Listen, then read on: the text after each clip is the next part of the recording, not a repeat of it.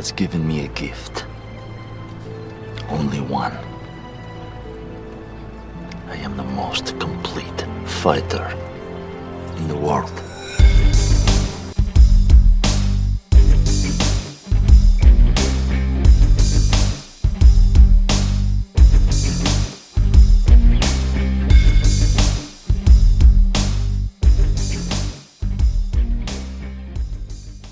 All right, ladies and gentlemen, welcome to Adkins Undisputed, the most complete Scott Adkins podcast in the world for an Adkins adjacent. You know what? I can't even really call it an Adkins adjacent bonus review. I'm just going to call it a bonus review because this is a review for a Scott Adkins movie like we've done for Seized and Dead Reckoning and Max Cloud. This will not be one of the deep dives. We'll get to that when I get to the end of the series and we get to this actual movie, but I wanted to make sure that we do a lighter and a quicker review for everybody who wants to know if this movie is worth watching. So of course we are going to be talking about the 2021 James Nunn release, One Shot. And as always, I do not do this by myself. I brought in not one, but two people to help me out on this one. I've got, first and foremost, he's been on the show before. You heard him talking about Dead Reckoning. I think he's probably going to be more excited to be here this time. From Synapse, one of my favorite Twitter friends and a great writer, Ed Travis. Ed, how are you? I am doing great, and you are indeed correct. I'm happy to be talking about One Shot versus Dead Reckoning. But in fairness, Scott does not wear a wig in this movie. Nor does he talk with a very, very not Boyka, but Boyka-esque Russian accent. In fairness. And also helping us out for this one, y'all listening will not have heard him yet because I have been slacking on the editing, but he has recorded the show before. But I'm going to give him a very quick introduction. He is the official Adkins Undisputed tactical expert, Chris Barreras. Chris, how are you tonight? I'm really good. Expert? I'm flattered. I don't know if I'm an expert on anything, but yeah. Tactical it is in my wheelhouse. Does that work better? Tactical consultant. Does that work better? I like that a lot. I'm going to put that on my business card if I had a business. Perfect. So for those who are unaware, One Shot releases November 5th here in the US in theaters and on VOD. It is directed by a director that I have talked about at length on this show, Mr. James Nunn. He's the director of Relevant to Scott. He's the director of Green Street Hooligans 3, I should say. And he is also the director of Eliminators. And he's directed several other movies that I'm a big fan of, The Marine 5, The Marine 6, his debut Tower Block. All around, I think it's fair to say this is a movie that we're all looking forward to. Everybody who's seen the trailer may or may not know the gimmick.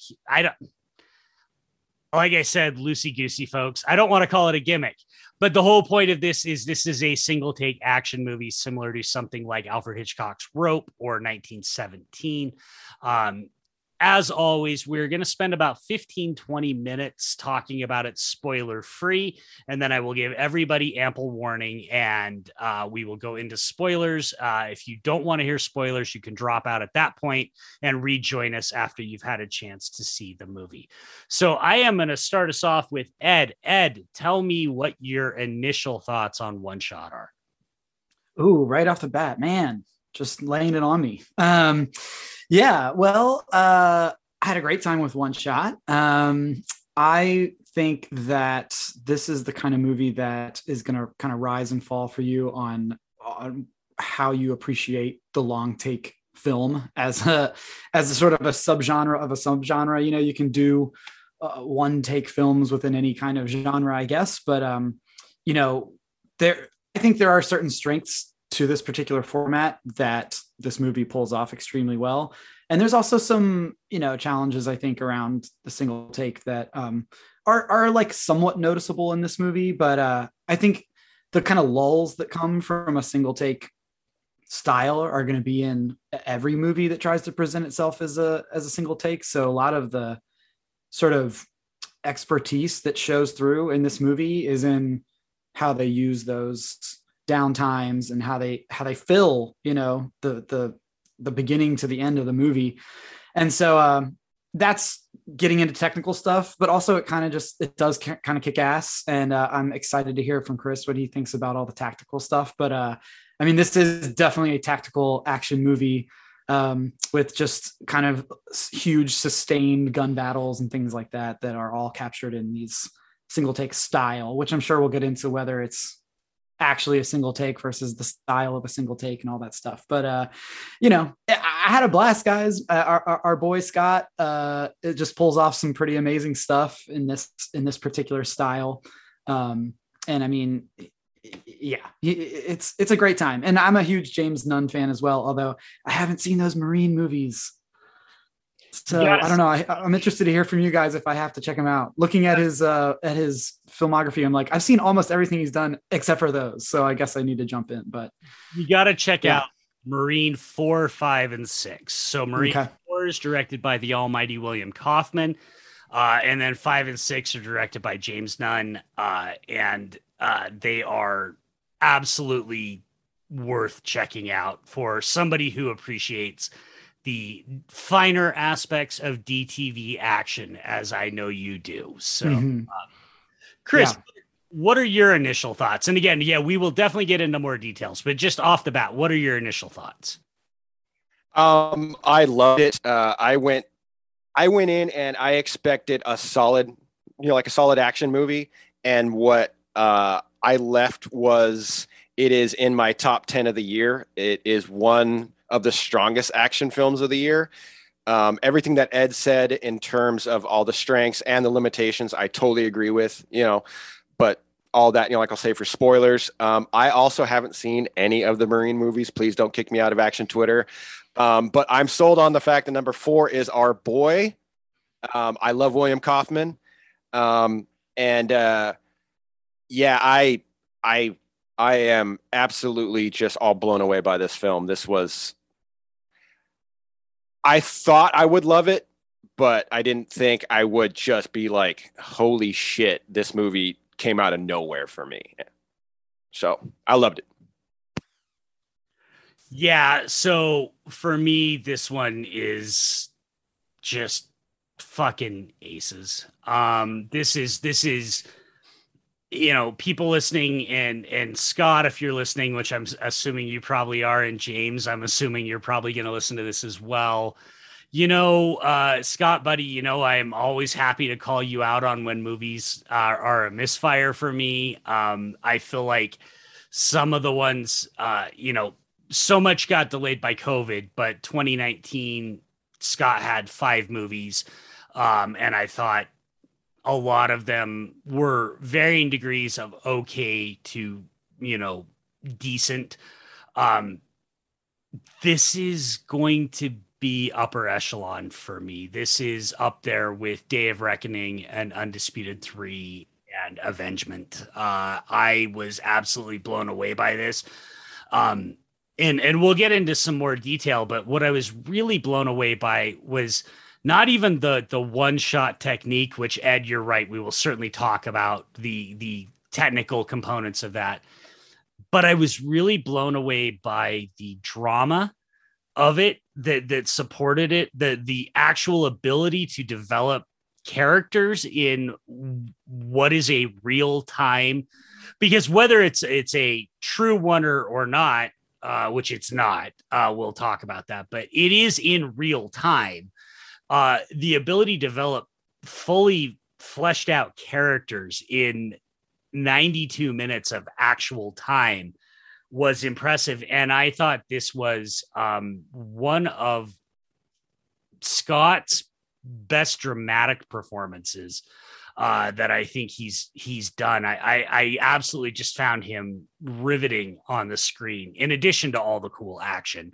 And I do have to shout out we'll talk a little bit more in detail about all the actors, but I do have to shout out because I got to take a little bit of a victory lap on this one. He told me that he personally was taking the American accent that he was doing in this one seriously because he had heard me criticize his American accent before.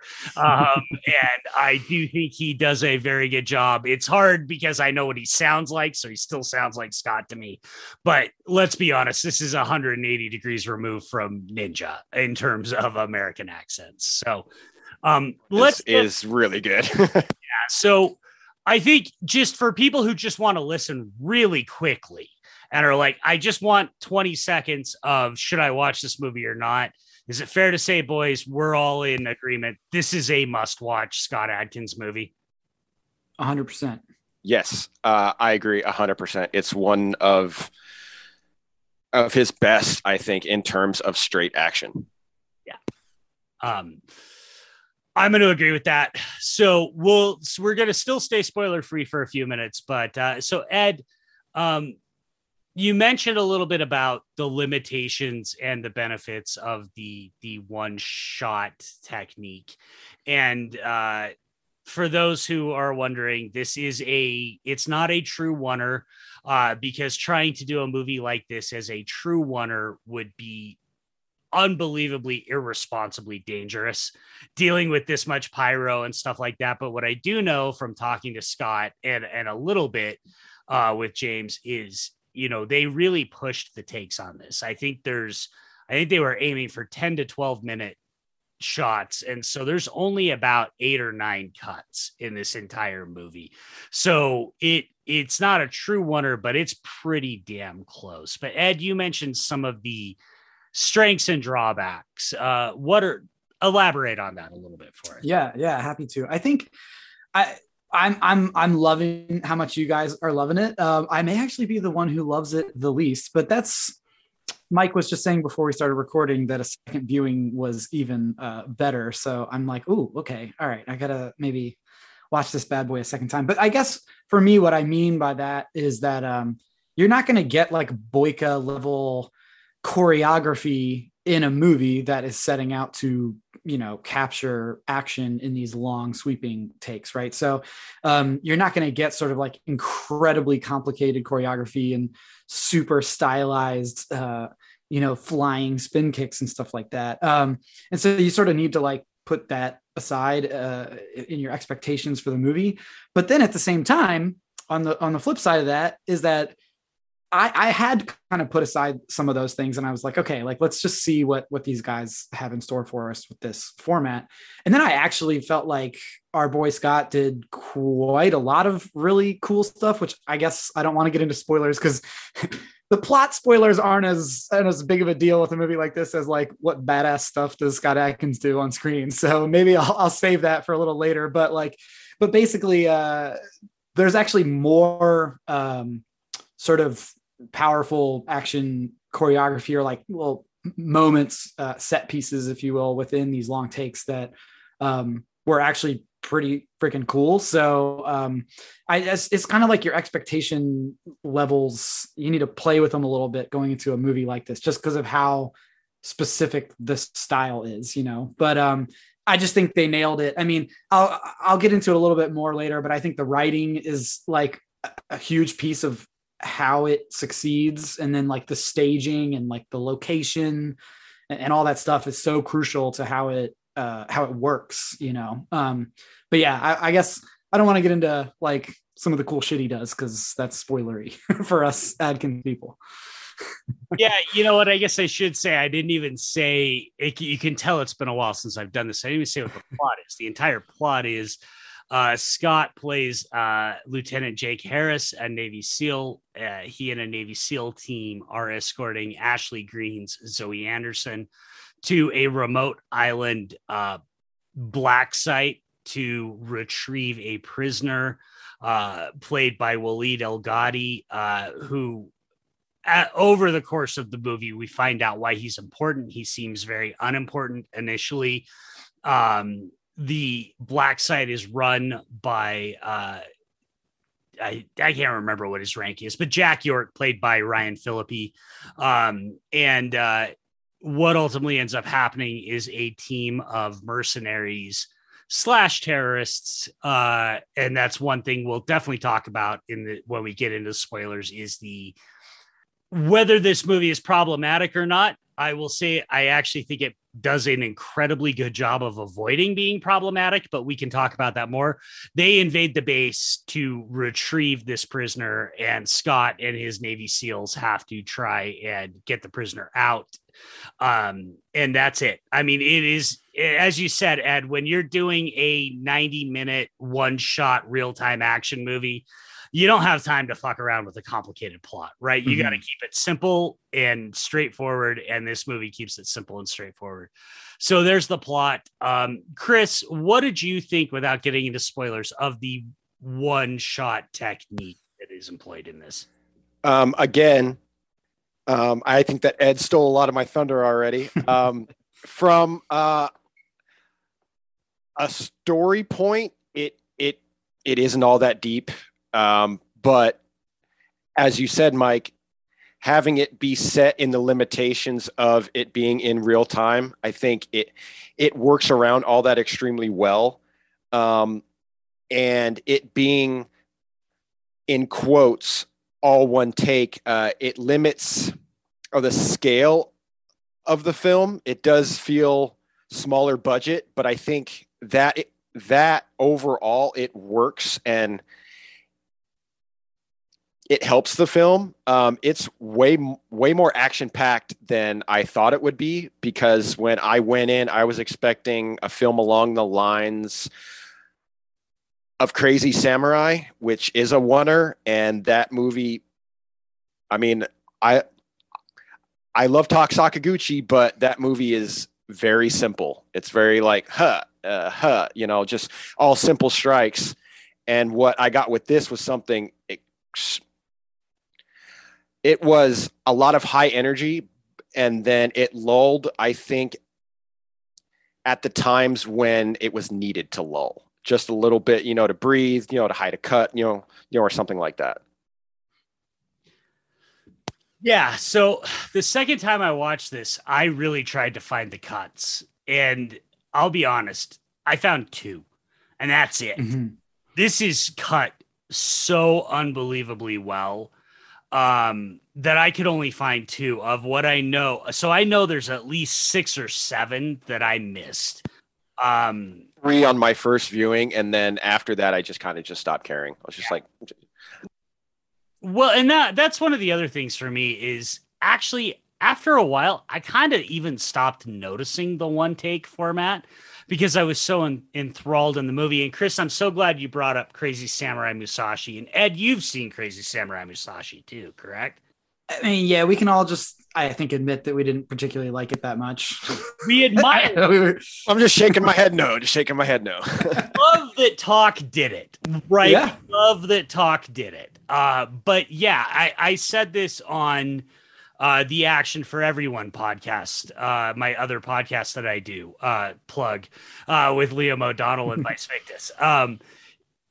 It's 70 minutes of Tak just thwacking people on the head. There's no choreography. There's no narrative rhythm to it. And this has so much narrative flow and rhythm that it feels like a traditional 3-act structured movie, even though it's using this one take real-time format. And that's not easy to pull off.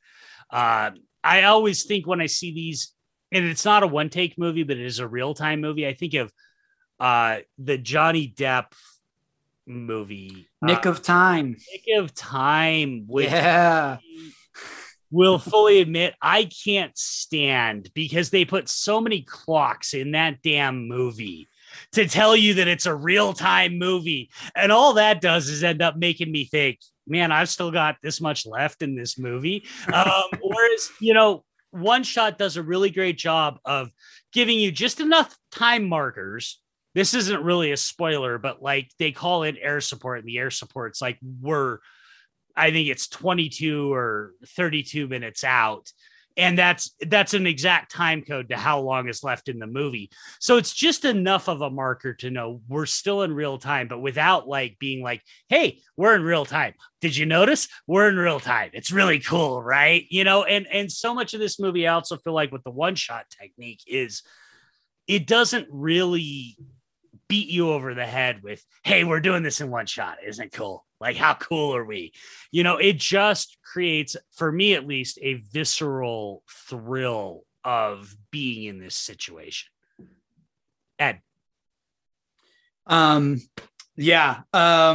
So I think part of, I watched the movie a few weeks ago and I have a notoriously terrible memory. So you guys may have to help me out with this, but I remember there being some like walk and talks happening in the movie that were very good, because those are the kinds of times where you have these lulls where like, okay, you can't hide a cut or you can't cut. So, you know, when this gunfight over here is done and you need to pad like 50 seconds of screen time, there was just frequently just enough twist. And this is why I would say the screenplay, which I guess says James Nunn and someone, Jamie Russell, who I haven't looked up or I don't know anything about, but the screenplay is very important to the movie being so good, because there's just enough twists and like kind of it is a basic story, but it's like we follow these certain couple of characters and you're going, okay, well, what's going on with Ryan Felipe? You kind of go, okay, Ryan Felipe's in this movie. Like, how much screen time is this dude getting? And like, how significant is his character?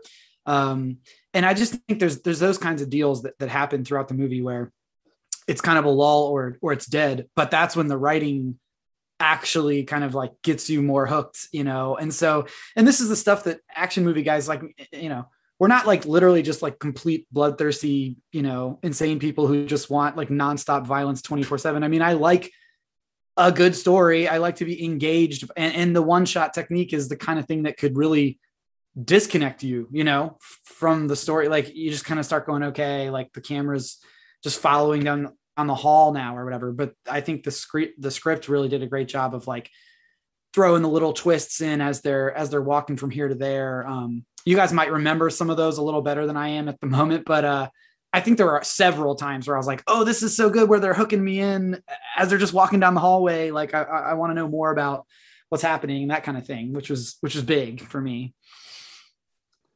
Well, and Chris, I'll kick it over to you in just a sec. But the one thing I want to say with that too is one of the things I really liked about this is the way it, you know, one of the things that's hard to do with the one shot technique is to shift perspective. And the way this bounces between Scott and the SEALs versus the mercenaries, and the way they hand that off without it being completely obvious, and that's where those, Ed, like you said, those walk and talks come into play. It's incredibly well done. And I'm with you, Ed. This is at a script level an incredibly well done movie, because the meticulous plotting to make all of this come together is something that I just have to tip my hat to. Chris, what do you think? I agree. There's a moment that I'll talk about in spoilers. I was expecting it to stick the whole time with Scott. It doesn't. It changes, and you get to meet even like all the bad guys, you know, at one point, and how that was done. I was like, oh shit. Okay. This is like, they aren't just all the blank face bad guys, which could have been very easy for them, you know, to help in the one take format, but you actually get all of their side as well. So as you two have said, at a script level, it's super tight. There is no fat on this thing at all, like none. And the lulls aren't just like, all right, you know, like we're going to breathe. There are lines of dialogue that all aid in moving the film forward, and they're all needed. Like, you know, this is a tight film. Like in an action movie, on the average, you could be like, oh, I would drop that scene, or I would drop this, or whatever. You can't drop anything out of this movie, or else it would lose that impact, I think. Yeah. I'm starting to get itchy to dig into some spoilers here, but You know what, Ed? Let's do it. We're 24 minutes in. All right, folks. If we haven't sold you on watching One Shot yet, we're probably not going to, which is sad for you. Think about your life choices. But we are going to go into full spoilers on this. This is a strong recommendation from all three of us. Of the Adkins bonus reviews I've done, this is by far and away the strongest recommendation from all of us. So please check this movie out. Again, releasing in the US November 5th on demand and in theaters. I believe it's getting a UK release just shortly after that, I hope. But please check it out. And please, as always, make sure to properly pay for it and buy it. I was lucky enough. All three of us were lucky enough to get screeners. I will 100% be buying my digital copy of this and also be buying my Blu-ray copy of this when it comes out, because I want Scott to continue doing movies. I want James Nunn to continue to make movies. Please support these indie action movies. And we will be going into spoilers in 5, 4, 3, 2, 1. Ed, take us away. Awesome. So there's a real great shot where he comes flying out of like a barrack window after like an explosion or whatever. And I just think to myself, like, come on, like this is a one take. I can't wait to see sort of like director's commentary and bonus features and stuff to see like how they pull off that, because it just felt like too dangerous to be doing in a single take, like where there's an explosion behind him and he's flying out the window and right towards the camera and all that stuff. I just was like freaking out. And then also like again, we don't know where the cuts were. Like I didn't see them necessarily, but that the very final sequence where he has like a full on like knife fight with the quite badass villain, which again, as Chris pointed out, like the fact that they were able to switch perspectives and give us a little bit of like inside scoop on the villains and stuff was crucial. But yeah, there's like a knife fight, like, you know, I just don't know how they did it. And I couldn't see the seams, like some of the neck stabby situation that was going on. I'm like, I don't know, computers. I just assume computers can just do magic things today, but I don't know how they did it, you know, and that's part of the fun of like the magic component of, you know, you're watching a movie and, you know, people sometimes think that nerds like us that watch a whole lot of movies like lose the magic. And to me, I'm kind of like, not really, because I still don't know how they do things. And I still see, you know, I may know this or that, but, you know, I watch stuff and I freak out and go like, how they do that, or why would you make that choice? Because that makes your life so much harder to do this, but you did it. So awesome. Yeah. So the main villain that Scott has the last knife fight with, his name is Jess Liauden, and I know him from Big Brother. He's the Donnie Yen movie. He's the MMA champion that Donnie beats up in the locker room. How did I not recognize him? But he's got such, you know, I think it's a good time to talk about the actors other than Scott. I think we've all agreed Scott's terrific in it. He's such an impressive villain, both physically and dramatically. And the movie really gives him time to shine. You know, obviously, I think the high drama point is the scene where he hooks the kid up, and I don't remember his name, but he hooks the kid up with the bomb vent. That's right. You know, and when I'm talking about how this movie could be problematic, I think that's the thing. It's not, because it really takes the time with that to let us live with that moment, live with the fact that this kid is scared to do this, but he's been so clearly indoctrinated in this that he thinks this is what he's supposed to do. And you can tell the way Jess Liauden plays it, he's a mercenary. He's not a true believer. He's just spouting these things to make this kid do what he wants to do so that he can get paid. And that was one of the things that I really thought, admittedly, we're three white guys talking about this movie, but that was one of the things that I thought this movie did incredibly well, was make him such a menacing villain, but also such a manipulative piece of shit that when he does get Scott's knife into his throat at the end, for as serious as this movie is, you're kind of like, yes, fucking suck it, douchebag. Chris, what are your thoughts on that? Villain. I thought he was, as you guys have said, super imposing.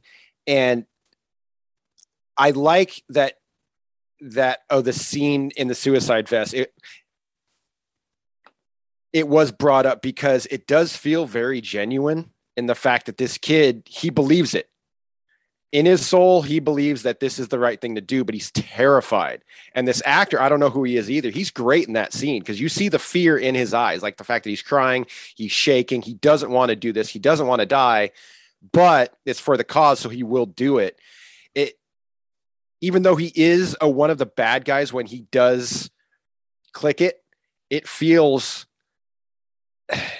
it's scary. And it feels heart-wrenching in that moment. Oh, because you know that this kid is just being used. Like, he doesn't have to do this overall. You know, that our main villain is, as you said, he's in there for the paycheck, but he will do whatever he can only for that paycheck. And and then Ed, as you said, I remember I saw a screenshot of Scott flying out of that trailer window, and I was like, how are they going to pull this off in one take? And then you see it and you're like, oh shit, he launched himself out a window. That looks painful. Holy shit. And one thing that I liked about this is that Scott at the end looks absolutely haggard. He looks exhausted. And for those who have never been in a firefight before, I have. You feel like you have not slept for about a week straight and hit the gym for about 24 hours straight. There is no energy at all left in your body. Even your shoes feel like they weigh about 20 pounds each. Like it takes every ounce of willpower just to take a step. And I appreciate in that final scene that Scott looks like he's been in the shit the entire time, because that's how you feel. You feel just utterly drained of everything that you have. And slowly, like, I have to hand it off to like all the prop team and the makeup team, because as the movie goes, just the look on Scott's face gets more and more like, I need a breather. And he doesn't get it, but he just looks exhausted at the end. And I see that and I'm like, you know what? That's spot on, because that's how it feels. Well, and again, reminder, this entire thing takes place over 90 minutes. So it really does do a good job of conveying.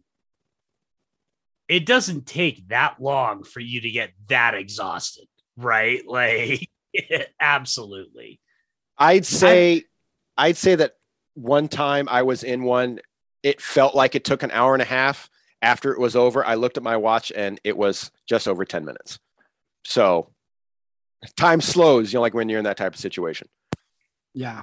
First of all, it's incredible to hear your perspective, Chris, because I certainly have nothing like that to share. But also I think that that's actually, in my mind, one of the like plus columns for this format of storytelling, is that like the exhaustion that you see on our hero's face and his performance is actual exhaustion, right? And so I think that communicates something to us where, we're used to just seeing our screen heroes just like have endless, boundless energy and that kind of thing. They rarely, you have like moments like there's that John Wick moment where he's like, can we just take a quick pause? They take a little break. But that's pretty rare. That kind of stuff doesn't happen in action movies that often. But I think that is for me, that's a plus column, because I don't know. I love the humanity behind characters in stories. So like that's good to me. Whereas I think some people might be like, I don't want to see my action heroes like sweating and exhausted, but I don't know. I love that piece. Well, actually, Ed, I love that you brought up John Wick. And I worship at the altar of John Wick. John Wick 4 coming soon, starring Scott Adkins. But people forget the John Wick movies take place over like 4 days. There is zero chance that any human being could withstand what John withstands in those movies. And so I do appreciate the way that this movie, and again, I can speak to the fact that I was talking to him while he was filming this. And when we would start recording, most of Scott's first words were, "Mate, I'm tired." It's because not only is he doing all this physical stuff, but this is a very dramatically heavy performance for him too. So everybody on this they've got to, and not just him, but Ashley and Ryan Phillippe and especially Scott, Ashley Greene, and Wally Gilgaldi. Man, they have got to rattle off a crap ton of dialogue while hitting their marks for all these squibs, for all these explosions. And so I don't doubt for a second that by the end of this movie, the exhaustion you see on everybody's face is they're only 20% acting, right? The rest of it is just like, oh my God, are we finally done with this movie yet? Right. Yeah. Have you guys seen any other one take films? I wanted to look it up before we started. I think it's called Victoria. Have you heard of this? It is a single take movie, like a legit one. And I saw it at a festival, so I got a little bit of the Q&A component, and it's a very like dialogue heavy movie. In that situation, they only shot it 3 times, and they didn't get it on the first 2. Like the director's going like, we have enough budget and production, money to literally do this one more time. And they sort of got the movie on the last take, but you brought up, Mike, the dialogue. And I think that's like a big piece. Cause it's like, as action movie fans, we're talking about him flying through a window and, sticking a knife in someone's neck or whatever. But it's like, what if you just mess up the stupid dialogue, like some stupid line right in the middle of the shot? It's like, you're all going to want to just die at that point, which is why they don't make a lot of these kinds of movies, but it's, you're right. I mean, I think it's pretty, the walk and talks are tight and yeah, you just got to wonder how, they could have screwed it up in so many different ways, and they really didn't. And not only did they not screw it up, but the movie kicks ass. So yeah. So a couple things on that. So Victoria, they shot it 3 times, but the studio or the producers required that the director shot a 4th version with 10-minute takes, just in case he couldn't get the one. Because you're right, Ed, that is a true one. Or that was brought up to me a couple of times on Twitter, that is a true oneer, because I had said Russian Ark is really the only one I know of, and Victoria is a true oneer.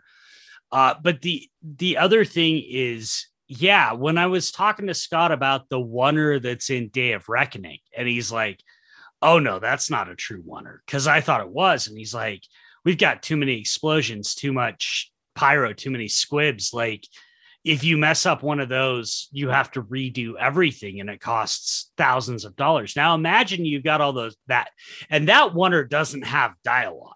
So now imagine if you've got a oneer with all these squibs and explosions and you fuck up a line of dialogue. Oh my God. Like, people would want to kill you. The other one that I always think of is Locke, the Tom Hardy movie. That is technically a true oneer. They, much like Victoria, they shot it 3 times. They put the car, for those who don't know, the entire movie is Tom Hardy in a car talking on his speakerphone. They put the car on a tow truck and drove it up and down this freeway 3 times until they got the one they wanted. But that's all dialogue, right? That's like doing a play. There's no squibs, there's no explosions, there's no blood, there's no knife fights, there's no martial arts. I just can't even imagine the pressure trying to pull off something like this with the technical stuff that they're trying to do. Chris. The fact that it started on a helicopter. I was expecting it to start and they're already at the base, but no, they actually fly in with the helicopter. My only gripe, and this is something very stupid, you don't sound that clear on the headsets in a helicopter. But whatever, that's just me being super picky. I admit it's a minor nitpick. But the fact that it flies in, it lands, then there's dialogue. Like, there isn't actually any action for over 10 minutes. Like it's all dialogue. It's all set up, and then when the shit hits the fan, then it goes off. But yeah, I was impressed at the start where I was like, okay, action movie, here we go. And I was like, oh, wait a minute. We're going to introduce the characters, which I appreciate because it introduces you to the SEAL team, which another thing that I personally love is all the dialogue of the SEAL team feels extremely genuine. How they are kind of talking shit to each other as it's going on. That is something me and my whole platoon would do in that situation, is even when you're in the shit, you have to make jokes. You have to, you have to talk shit to anybody that you can, just to be like, hey man, this is going down, but I still think you're a dick. You know what I mean? Like all the energy of the SEAL team felt very real to me. And again, one of the reasons I'm on this episode is all the tactical stuff. Yeah, I want to hear it. I am a stickler for that kind of stuff. If it's done wrong, it pisses me off. I'm looking at you, The Walking Dead, and your damn chicken wing elbow. That drives me up the fucking wall every single time I see it. Because that's if you have any type of training in law enforcement or military, that's not how you shoot.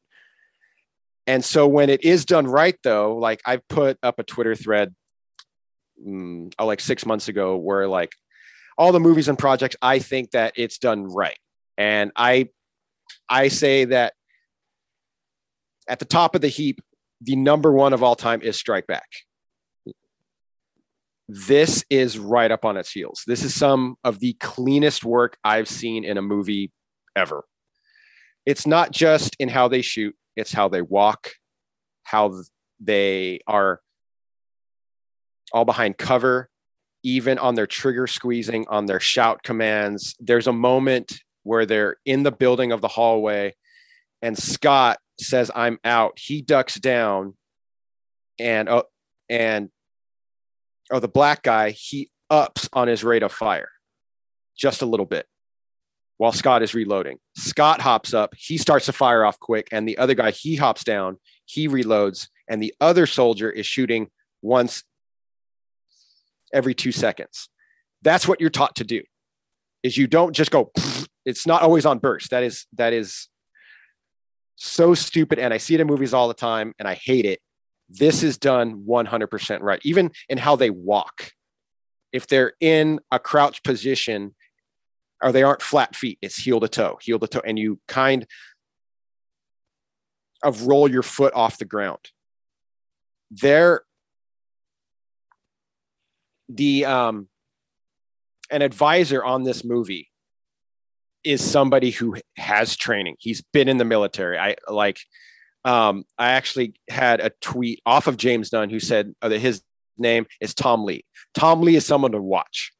This guy obviously has had a career in the military, and he's been in combat because he knows everything that an ex-soldier like me is going to nitpick and complain about.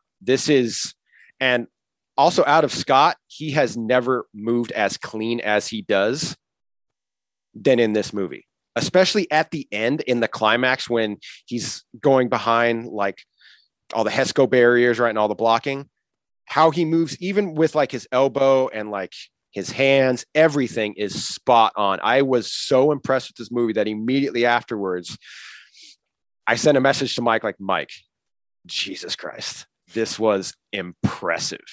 And for me, I'm such a stickler for that kind of stuff.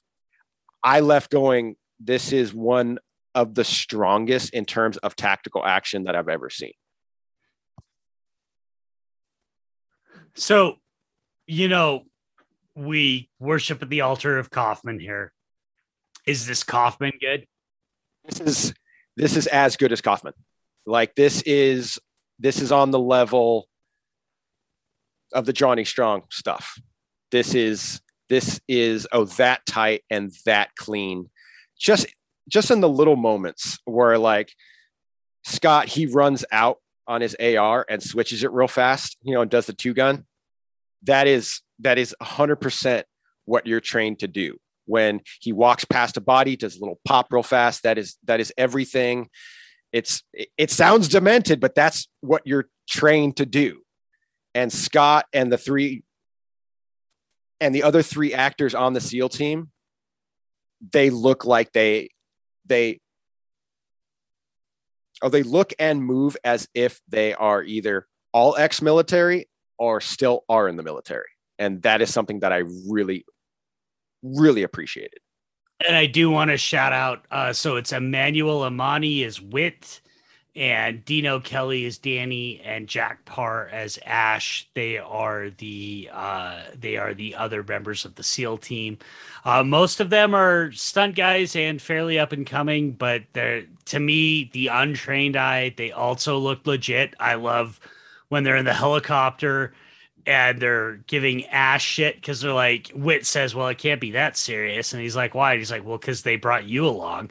And so when you're talking about balls, but I do want to shout them out because they all put in the work in this, whether they have the experience or not. They put in the work for this movie.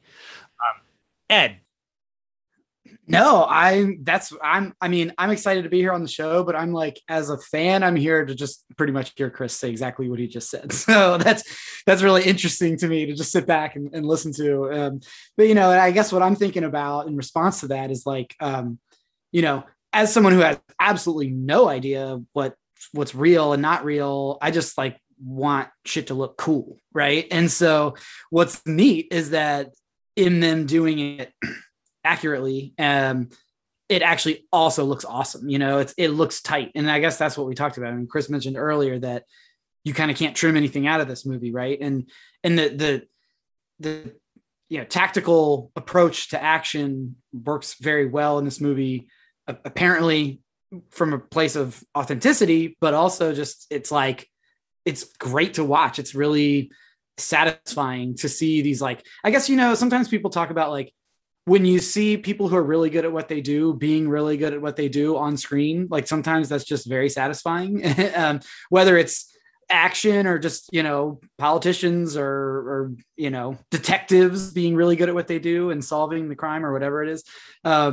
So, I mean, I got to say, like, going back to the very beginning, like, you're right. I had sort of forgotten that it takes a while for the action to pop off. But in my opinion, that very opening firefight, it pops off in an extremely exciting way. I mean, when the dudes like kind of come out of the back of that truck and there's all this like muzzle flashes going off everywhere, and you're like, oh, this is the movie. Like, the movie's starting right now.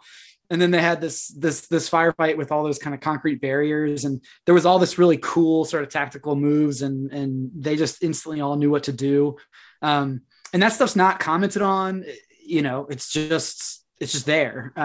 So I guess what I'm getting at is, like the tactical stuff being accurate is super cool, but also you got to go back to James Nunn and just say, like, he knew how to direct that stuff, and he knew how to make it exciting and how to make it feel like you can't lose any of this, and I think that's all. I mean, there's so many things we have to say that are praises of the movie, but it's like, I guess I just think any one of these things that we loved about the movie isn't working quite right, it's going to have like a much bigger impact on the overall film because of the style. So like, if the writing wasn't on point, this movie just wouldn't have been as good. Or like, if that tactical component wasn't as cool and as effective. Like the action wouldn't have been as exciting because you can't do the Boyka stuff. So the tactical thing is like important. And this is like super nerdy, but the location is super cool. They found the right place to shoot this thing where you could have these firefights and you could have like a helicopter that explodes and you could have all these barriers and like spaces for him to do the like sort of Solid Snake thing. There's a few moments where there's like some crawling around behind, ducking behind things. And it's like the people, whoever did the locations on this and whoever kind of set designed this thing, like props to them too, because that's the kind of nerdy stuff that most people will never think about or care about, but it made a difference and made this one of the best, one-shot movies or one-shot action movies for sure. Well, and that's actually perfect because I want to transition from the very real tactical stuff to the fact that this movie is also video game as hell. Like when they're sitting there in that room and Ryan Phillippe's like, you got to get to the array. And Scott's like, I'll do it. I'm like, oh my God, this is fucking Metal Gear Solid. Like this is. I did too. I was like, I'm watching a cutscene. Yeah, this is totally, and like you said, Ed, he has to climb through the duct, and there's even the part where he has to like punch the vent out like he's in fucking Arkham Asylum. So that's one of the things I love about this is it's on one hand this very gritty, realistic, tactical action movie, but it's also this totally fantastical video game influenced action movie. And I've talked with people about this before, that, one of the things that people are screwing up with video game movies is stop adapting the video games and take video game aesthetics and apply them to other movies. And this movie does this. Like, I guarantee you, when they inevitably make a Call of Duty movie, and they will, it will not be as Call of Duty as One Shot is. One Shot is the Call of Duty movie that we all want, or the Metal Gear Solid movie that we all want, because it's video game as hell. There's set up objectives. Like Scott has to crawl through that, and then to get to the array, you get that entire scene of him ducking behind, hiding and then killing guys with the knife. But God forbid, I'm literally watching it going, if he fucks up and makes too much noise, the other guards are going to have the exclamation point over their head, and Scott's going to have to pull a cardboard box over his head and hide. So I love that this movie has one foot in both worlds. It's completely grounded in reality and realistic, but also not even in the slightest, because of the way it's shot and the way it's structured. It's completely fantastical and video gamey, and I love it. And Chris, I know you're a big gamer, so what do you think about that? I will add on to that and be like the one point of contention in terms of how spot on it is the fact they would have run out of ammo about 20 minutes in, especially with how much they're shooting and how many of the bad guys that are getting dropped. A standard chest rig holds 8 30-round magazines. That's it. They shot over 500 rounds apiece, easily. And there isn't any of the guys that have an assault bag on them, with extra ammo or anything like that. It's just what they carry on their chest. That's it. They would have run out of ammo. Other than that, I agree with you. Like, it is very video gamey. When he said, I have to go to the array, I was like, this is Metal Gear Solid. Like you said, this is Metal Gear. And then he actually has a stealth sequence in that building where he has the gun and the knife, or if he shoots somebody, in comes all the guards. But even when he's on the way into the building, all the guards are all facing one way. It's like I'm expecting on the mini map to have that radar kind of swing a little bit, you know what I mean? Where I was like, guys, all it takes is for them to just turn half a turn, and in their peripheral, you know, they see this guy just kind of. But I mean, it is a movie, so there is a suspension of disbelief in that regard. But again, it didn't really like. It wasn't one of those things where I was like, oh, this wouldn't happen. It was just like, yeah, I dig it. It is very realistic, but it's also video gamey. I'm in. I'm sold.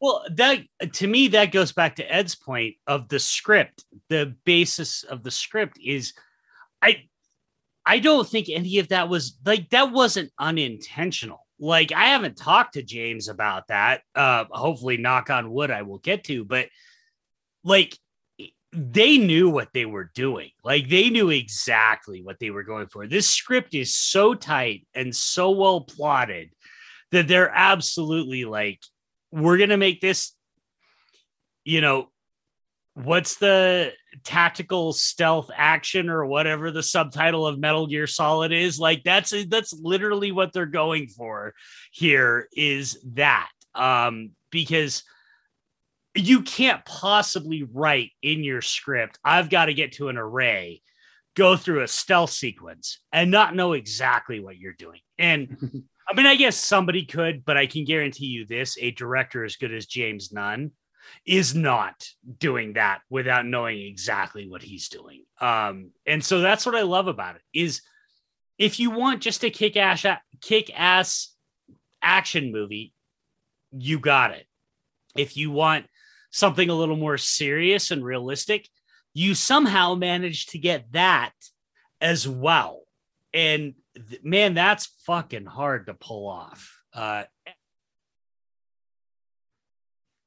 Oh, did you just go to me? Oh, you cut out just, I have a 1-syllable name. So I'm like, oh, deer in headlights. Yeah. I mean, you guys have said so much, you know, you're upping my appreciation of the movie. I want to see it again. I mean, you know, seeing stuff on a screener link isn't the best way to see movies. So I wish we were in a world where, you know, we were seeing Scott Adkins movies on the big screen all the time. But yeah, you've certainly convinced me to watch it again. I mean, I was all in on this being, you know, easily one of the better action movies of the year that I've seen thus far. I don't think 2021 is quite, I don't know. I don't want to say too much because sometimes I get in and I remember what I've seen and I'm like, oh no, this year was amazing. But this is easily up there for this year. And you're right. I think Scott, you know, I always cover all his stuff, and I think this is one of the better ones I can think of in the last couple of years, for sure. And you know, because we always, you know, getting back to talking about Scott, I guess, and the American accent and the tactical stuff and all that kind of thing. I think one of the things that's just so exciting about being a Scott Adkins fan is just that, like, he just puts in the work. Like he always is upping his game and improving. And like Mike's always the first to say, not every single movie is, you know, the best of the year kind of stuff. But I mean, he is always doing something to be up in his game. And that's just very rewarding as a fan who's followed him for a really long time now. He makes it very easy to be a Scott Adkins fan. Let's put it that way. Yeah. I will always say, and I 100% stand by this. I don't care whether it's Dead Reckoning or Incoming or fucking Grimsby. He has never in his career been the worst thing in any movie that he's ever been in. And 97% of the time, he's actually been the best thing in the movie that he's been in. What I do want to do, though, we need to give some credit to some other people that are due. We're getting to where we need to wrap it up, but Ashley Greene, Chris, what did you think of her performance? I thought she was absolutely amazing. And I like the fact that Scott has worked with her in the past. And since we're in spoilers, at the start of the movie, you see the photo of the ultrasound, and then her character's killed off in a graphic way. And I was like, that is too far. But then you find out that it wasn't the case. And that kind of saved the movie for me at the end, because I was like, guys, you didn't need to do that moment, but they didn't. And I really appreciate that. I thought she was great. I was expecting a villain turn out of Ryan Phillippe, to be totally honest. Just how his character was at the start and just how he's like super smug. I was like, oh, he's the bad guy. He's obviously a mole. He's going to be on the other end. And he wasn't. And I was extremely surprised by that. He was just a hard ass who was at this base and bam, done. Yeah, he's not the bad guy. He's just a dick. Yeah, it avoided all the cliches that I thought I saw coming, which is another thing I appreciate. And God, I'm already drawing a blank on his name. And the target, who they are. Baldy. He was. Say his name a lot because he is outstanding in this movie. His acting is top notch. I think in terms of like all the acting overall, he's the strongest because he gives such an emotional performance where at first, you think it's a case of it's the wrong guy, but then you find out it isn't the wrong guy. And then you find out all of his reasons behind all of his actions, and they're heartbreaking. Like, he isn't just I'm a bad guy for the sake of being a bad guy. There are layers and to his character, and he sells it. I was really impressed by him. Really impressed. Ed, guys, I'm just looking up Ashley Greene. I had never looked into her before, and I've never seen a Twilight movie, so I didn't really even know who she was. I'm amazed that I completely forgot she was in Accident Man. Now that I'm looking it up, I'm like, oh yeah, they worked together before.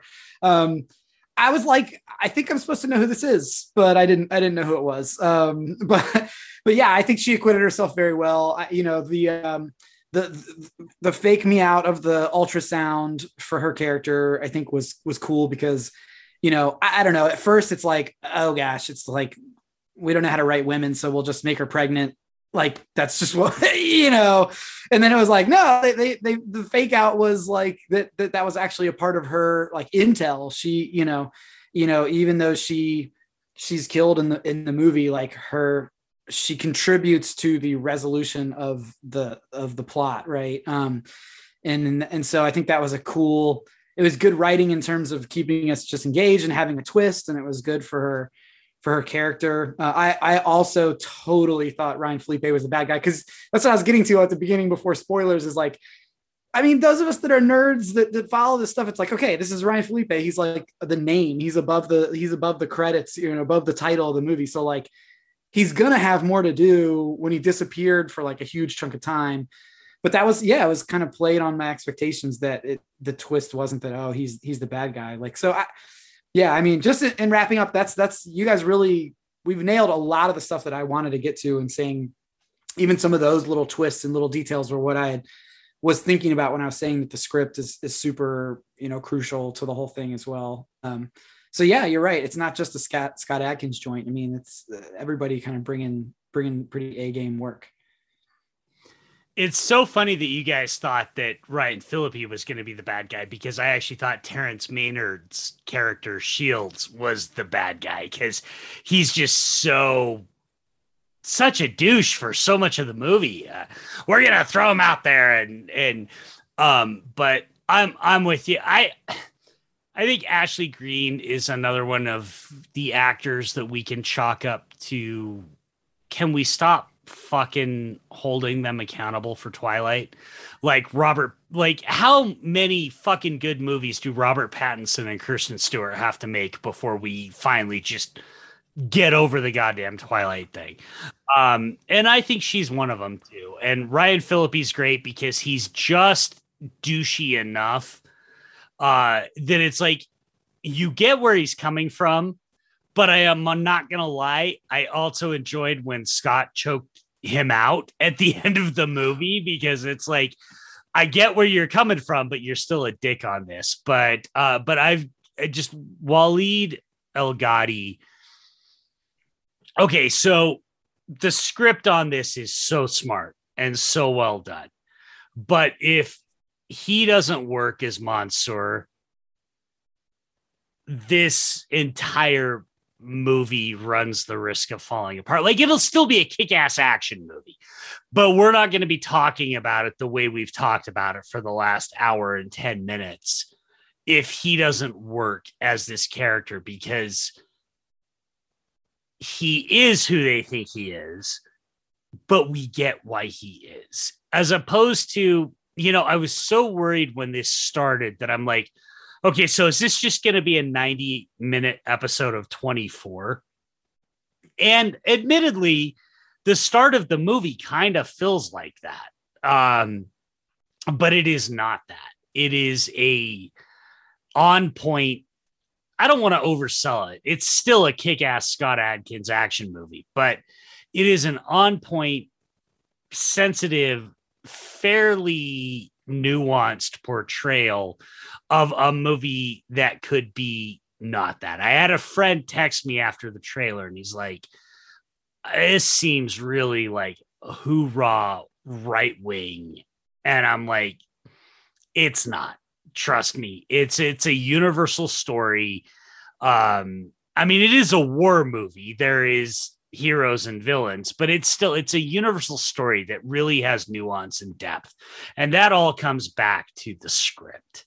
None of this happens without a script that works as well as this one does. And yeah, and that, again, I'm going to tip my hat to him.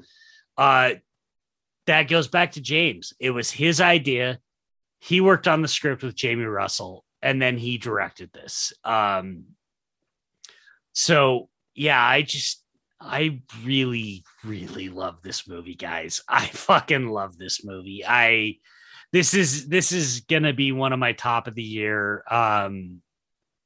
It's pretty terrific. I feel like maybe that's a good place to wrap it up. So I'm going to give you guys a chance to have any last minute thoughts. So I'll go to you first.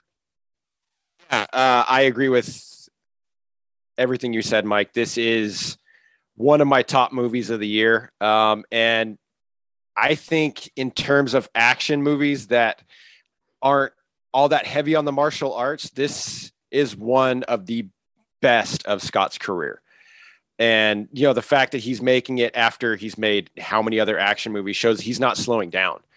And I want to see a lot more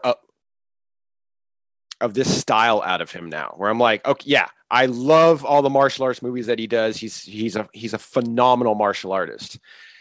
This, though, shows he can also do all the tactical stuff that I dig so much. This is easily in my top 10 of the year, if not my top 5. This was a treat to watch.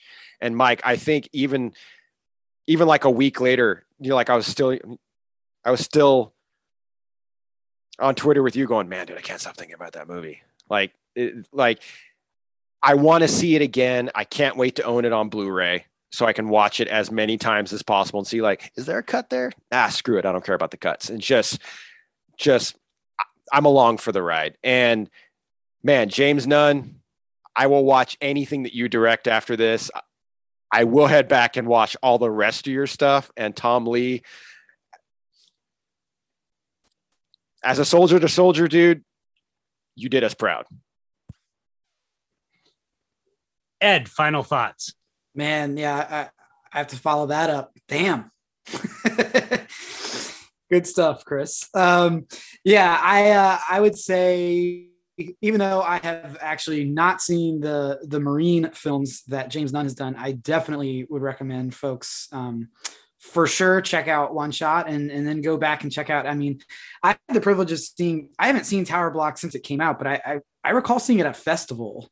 And it must have played Fantastic Fest. I bet. Yeah, it played Fantastic Fest. Okay, So I bet I saw it there. And it's this British like sniper thriller kind of deal. And it takes place in these tower blocks, like a la Attack the Block. And there was this whole, subgenre of like tower block movies that were coming out around that time. And I remember just being so in. I loved it. And I think Eliminators is really awesome in terms of both as a Scott Adkins movie and as this. I'd never been introduced to. I don't follow wrestling. Sorry, Action Twitter. But that Stu Small or I don't know. I don't even know what his real name is or what his stage name is, but you're confusing. So Stu Small is Scott's friend, who's the co-writer. Oh yes. But Stu Bennett, his name is Wade Barrett, but Stu Bennett. Yeah. I had never seen him before until I saw Eliminators, and then I went and followed him and have seen a bunch of his other action movie stuff, and I think he's really great. But just saying, hey, it's worth going back and checking out James Nunn stuff, and I will eventually get myself around to those Marine movies. Guys, I saw that first one and I was just done. I was like, I'm out of this franchise. But then it's like, I got to see those ones in the middle. I got to maybe just get over my completionist thing and just skip 2 and 3 and go like straight to 4, 5, 6 or something. But anyway, that's an aside. So yeah, I would say in terms of James Nunn, this is, I would say, a next level in terms of what I've seen from him. I've really liked Tower Block, Green Street, and Eliminators. So that's what I've seen of his stuff. But I do think this is next level just because of the execution. It's just unbelievable. And yeah, I mean, I guess something Chris was saying is like a final thought on Scott is that, I think you're right. Like, I think I'll always hope that there's like more Boyka left in him, like more flying triple spin kicks and stuff like that. But at the same time, the benefit of Scott working so hard all the time and expanding his skill set so much is that, like, I mean, we could be watching him doing shit on screen for another 30 years. And, he could age into a Bronson for us or something like that as he keeps going. Or I don't know, I'm picturing him almost having like a character actor future where he can pop in. I mean, I just think, Avengement was like his most incredible acting performance and just gave us this side of him that we hadn't quite seen yet. And so I don't know, for me, One Shot is like it exists in this great place of like, hey, if this is your introduction to James Nunn, amazing, you're coming in an amazing place, and definitely go back and check out his earlier stuff. And then also like, for Scott Adkins, it comes at a great place in his career of like, he's still bringing us new stuff. He's still executing really, really challenging stuff. He's the first to say he's getting older and, he's tired. He's tired, mate. But he's not, because he's got that fire in his belly and he brings it to us. So yeah, definitely all in, high recommend. Yeah. I mean, the one thing we didn't even get to, so I'll just quickly say there are 2 hand-to-hand fights in this that are choreographed by Tim Mann that are terrific. So if you're worried that Scott's slowing down on the martial arts stuff, it's still in here. But I think the thing is he always wants to be better. And I agree with you, Ed. There's no reason he can't make a movie like this in his 50s or 60s. He's my age. I mean, our birthdays are 2 months apart, and I am not a young man. So we don't necessarily have a bunch of Boykas left in us. But if what he transitions to is something like this, I'm okay with that. I'm also going to second James Nunn rules. I will tell people I disagree with Ed. I like the first Marine. Skip 2 and 3. They're not worth watching. Especially for the love of God, skip 2, because Ted DiBiase Jr. is not an actor. But 4, 5, and 6, if you're on the DTV vibe, they are a lot of fun and way better than they have any right to be. But this is a glow up, an absolute level up for James Nunn. And all I can hope is he can even go more and bigger from here, because what he pulls off here is, I think, nothing short of spectacular, especially for the budget. This has a budget of somewhere in the neighborhood of $5 million is what I've heard. 1917, which is the last big one-shot movie, had a budget of like $120 million. It's unconscionable to me that he wasn't given more money to do this and yet still pulled this off. So strongest of all possible recommendations for me in terms of the adjacent reviews of Scott's movies I've done. There's not another one that's even in the ballpark of this one. This one is, like I said, this is, for me, Day of Reckoning, Undisputed 3, Avengement level good. I will absolutely go down as this is a classic Scott Adkins movie. So folks listening, if you're not sold yet, then you're just not going to fucking watch the movie because, so anyway, let's wrap it up. I'm going to go to you first. Where can people find you? Yeah. Thanks so much, man. Great to be here. Great to chat with you guys. I love our Action Twitter cohort. Yeah, you can find me. Probably the best place to find me is just on Twitter at @Ed_Travis. And I head up Synapse, which is just a movie website. We review movies. We kind of just write about what we love. And so I happen to write a lot of action movie reviews, but a lot of my people write art house shit and all that kind of stuff. So Synapse is just with a CIN, but we're on Twitter, we're at Synapse News. And I will absolutely say Synapse is one of my favorite movie websites because you do cover, you get the highbrow and the lowbrow at the same place, and I absolutely love it. So if you're not following Synapse and reading Synapse and you're listening to this, please correct that egregious life mistake. Chris, where can people find you? I'm on Twitter and Instagram at GingerDome81 because yes, I am a redhead, even though it's starting to go away a little bit. But and on my Twitter, I have the link to I'm on Letterboxd, and all because of Mike. Actually, this year I started to actually go and write all my reviews up there, which is something that I really enjoy it. I'm not much of a writer. It's like I like film, it good, but all that stuff's on my Letterboxd as well. But I'm always active on Twitter, and especially I'm all in on the Action Twitter. I love all of our guys in there. It's just an amazing small little space on Twitter. So yeah. And Chris is also very humble, so I'm also going to shout out a couple of other things.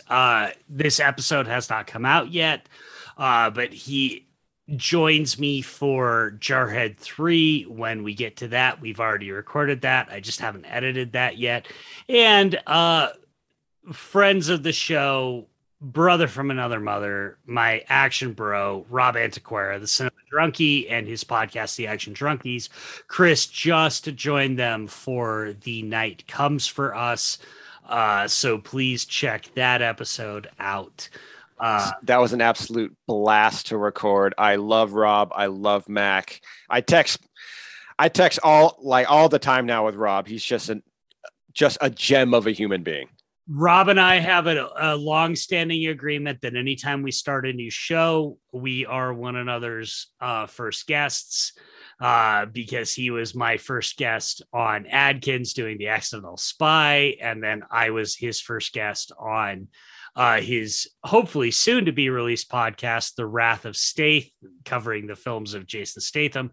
Rob's my brother. I love him to death. And we're going to try and get Chris doing more stuff because he's, as anybody's listening knows, he's a very, very smart man. So thank you for the compliment.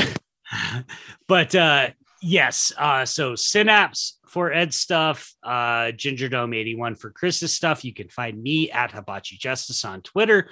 You can find this show at Adkins Podcast on Twitter, and Linktree/Adkins Podcast, Adkins Undisputed Pod for everywhere else. I have also recently joined another podcast called Action for Everyone, where Skyline's director Liam O'Donnell and the great Vice Victus and I, and a rotating slate of guests, we'll just talk about the week in action. We're just going to talk about some shit that's going on in action. At the time we're recording this week, one of the big things we're going to be talking about is the Ambulance trailer, because how can you not? It's a new Michael Bay movie. We're going to be talking about that. So anyway, you can find us all there. Ed, Chris, gents, thank you so much for joining me for this. I just really hope people do check out One Shot. It's been a long time since I've been this excited to record a podcast about a movie. Pleasure all on this side, man. I can't thank you enough, for the chance to see this early and record a review. It's been an absolute pleasure. Thank you again. And Ed, it was awesome meeting you finally. I know. I mean, I've tweeted at you, I don't know how many times, and we finally get our pseudo meet in quotes. Yep, absolutely. What a blast, man. Thanks so much for taking time to hang out. All right, fellas, talk to you soon.